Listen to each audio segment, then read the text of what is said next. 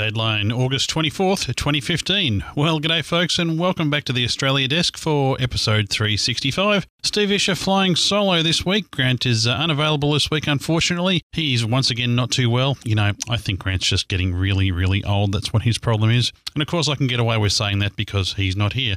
So, let's have a little bit of a talk about a few things. Unfortunately, we couldn't make it last week either due to some technical problems, and that's got a lot to do with the number 10. Well, Windows 10, in fact. Folks, if you go to upgrade to Windows 10, don't do it on any of your important computers. I learnt that to my detriment last week.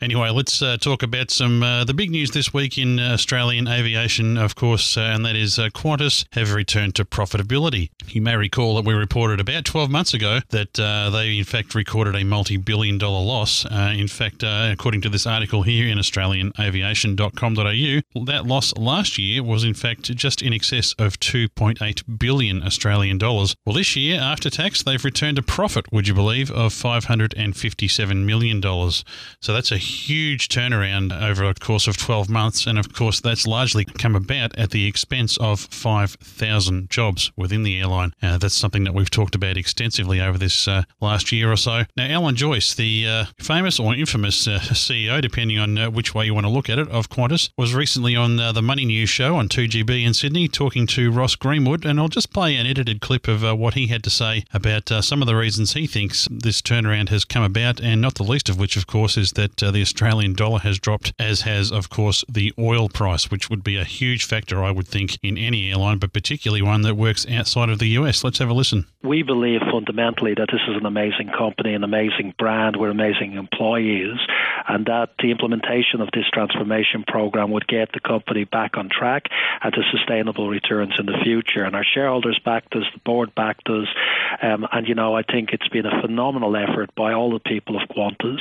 And the results today were great news for our customers. New aircraft coming in the 787s. Our customer ratings are record high. Good news for our shareholders who've been very patient. We're over $500 million returned to them today.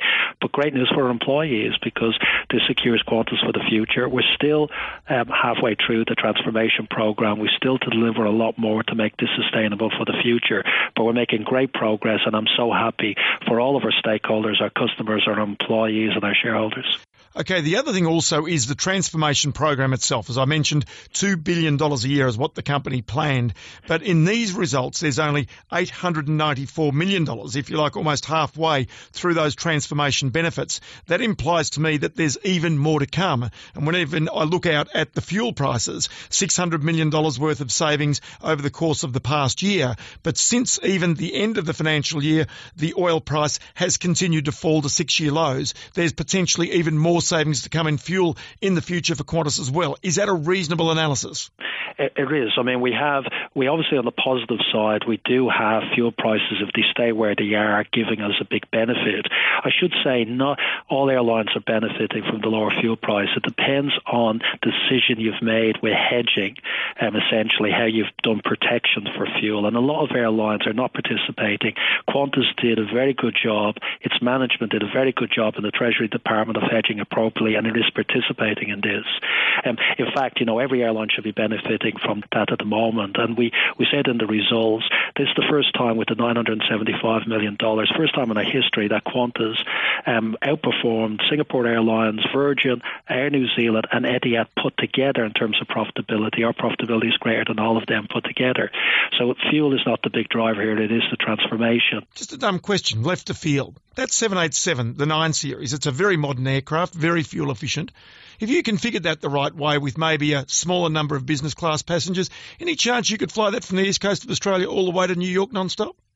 No, just doesn't quite get there. But there is an aircraft coming, the 777-8X, that Boeing are in the process of designing and building, which will be ready in 2021. And our engineers are working with them. And that aircraft has the ability potentially to do New York, Sydney. And that audio, of course, comes from Sydney radio station 2GB, the Money News show. You can find that at moneynews.com.au. And, of course, Alan Joyce was asked towards the end of that interview whether or not he'd be hanging around. A lot of people have been calling for his heads, not the least of which I guess would have been Grant and myself over the years. But he's reassured everybody there that as long as everyone's happy with him at the Qantas board, then he's around for the long term. Interesting, of course, too, that they're going to be ordering the 787-9. They have had those on the order books for a while. They have of course, put those orders back a little bit, particularly when things weren't going so well profit-wise. Interesting to see now that they're going to be, in fact, taking on 787 deliveries. They'll be coming on stream in the next couple of years. Those aircraft will be coming in and gradually replacing several more Qantas 747s. A lot of their 747s now are getting quite old. Many of them have been retired, as we've reported this year, and there's quite a few more that are on the chopping block over the next couple of years. It will be interesting. Of course, the 787-9's got a much longer range. They're talking about an aircraft that can fly Sydney to Dallas quite easily, and there's even a bit of a talk around that they may even look at doing something like Perth, which is way over on the west coast of Australia, direct to London. Now, that's a heck of a long flight. I don't know that I'd want to be sitting on any plane, no matter how good the air quality is inside it. Of course, at the moment, Qantas flights heading up that way will stop over in Dubai. That would be quite interesting, actually, if they could bypass that. That would save several hours on that very, very long trip. Now, one of the subjects I wanted to raise last week, unfortunately, we had the technical glitch and we couldn't put our segment to air. But, of course, Australia's Matt Hall came a very valiant second in the recent Red Bull Air Race over there at Ascot in the UK. A really, really fantastic result. Matt didn't do so well in the previous round, but he's really been flying the Aussie flag high and proudly and really getting some great results in this Red Bull Air Race season. Once again, of course, he came second behind Britain's Paul Bonhomme, and Paul Bonhomme is just a sensational pilot, a superb flyer, and very, very hard to beat. So I've got a little grab that I cut down to play last week of Matt in the post-race press conference. This was the first race I actually decided when I make the final four, I'm going to take more risk to come first. Every other race, I've just been trying to get on the podium, which was the objective.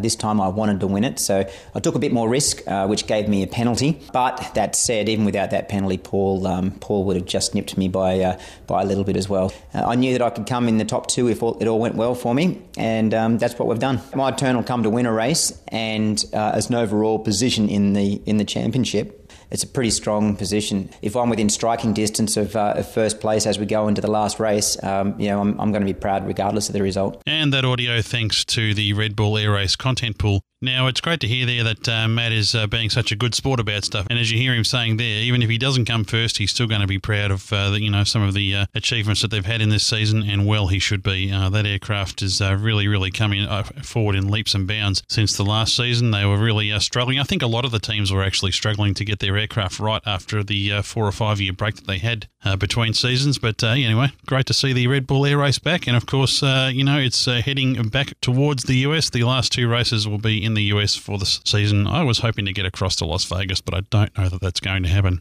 Well, that's everything I've got for you on this week's Australia Desk. I note with great interest in the show notes that Steve Tupper is on the show this week. Steve, a big welcome to you. And I'm sure that Steve's been talking about air shows and air show commentary. And, of course, Grant and I have been following in Steve's footsteps somewhat, doing that ourselves. One interesting facet of that actually Steve passed on to us, and something that we've included in our routine, is what's known to most air show performers as the back page. And that is, of course, the part of your notes that deals with talking to the crowd in the event of an emergency. And interestingly enough, Grant and I actually had to use our back page in the last air show that we did some commentary on after a minor incident. Fortunately, the pilot walked away safe and sound from that one, but I do note with great interest that with the tragedy that's just unfolded this week in the UK with that Hawker Hunter going down at that air show there, that the air show commentators there very quickly, it seemed to me, flicked to their back page and did a fantastic job of keeping the crowd in place and informed, reassuring them that the emergency services were on their way to do what it is that they do best. Anyway,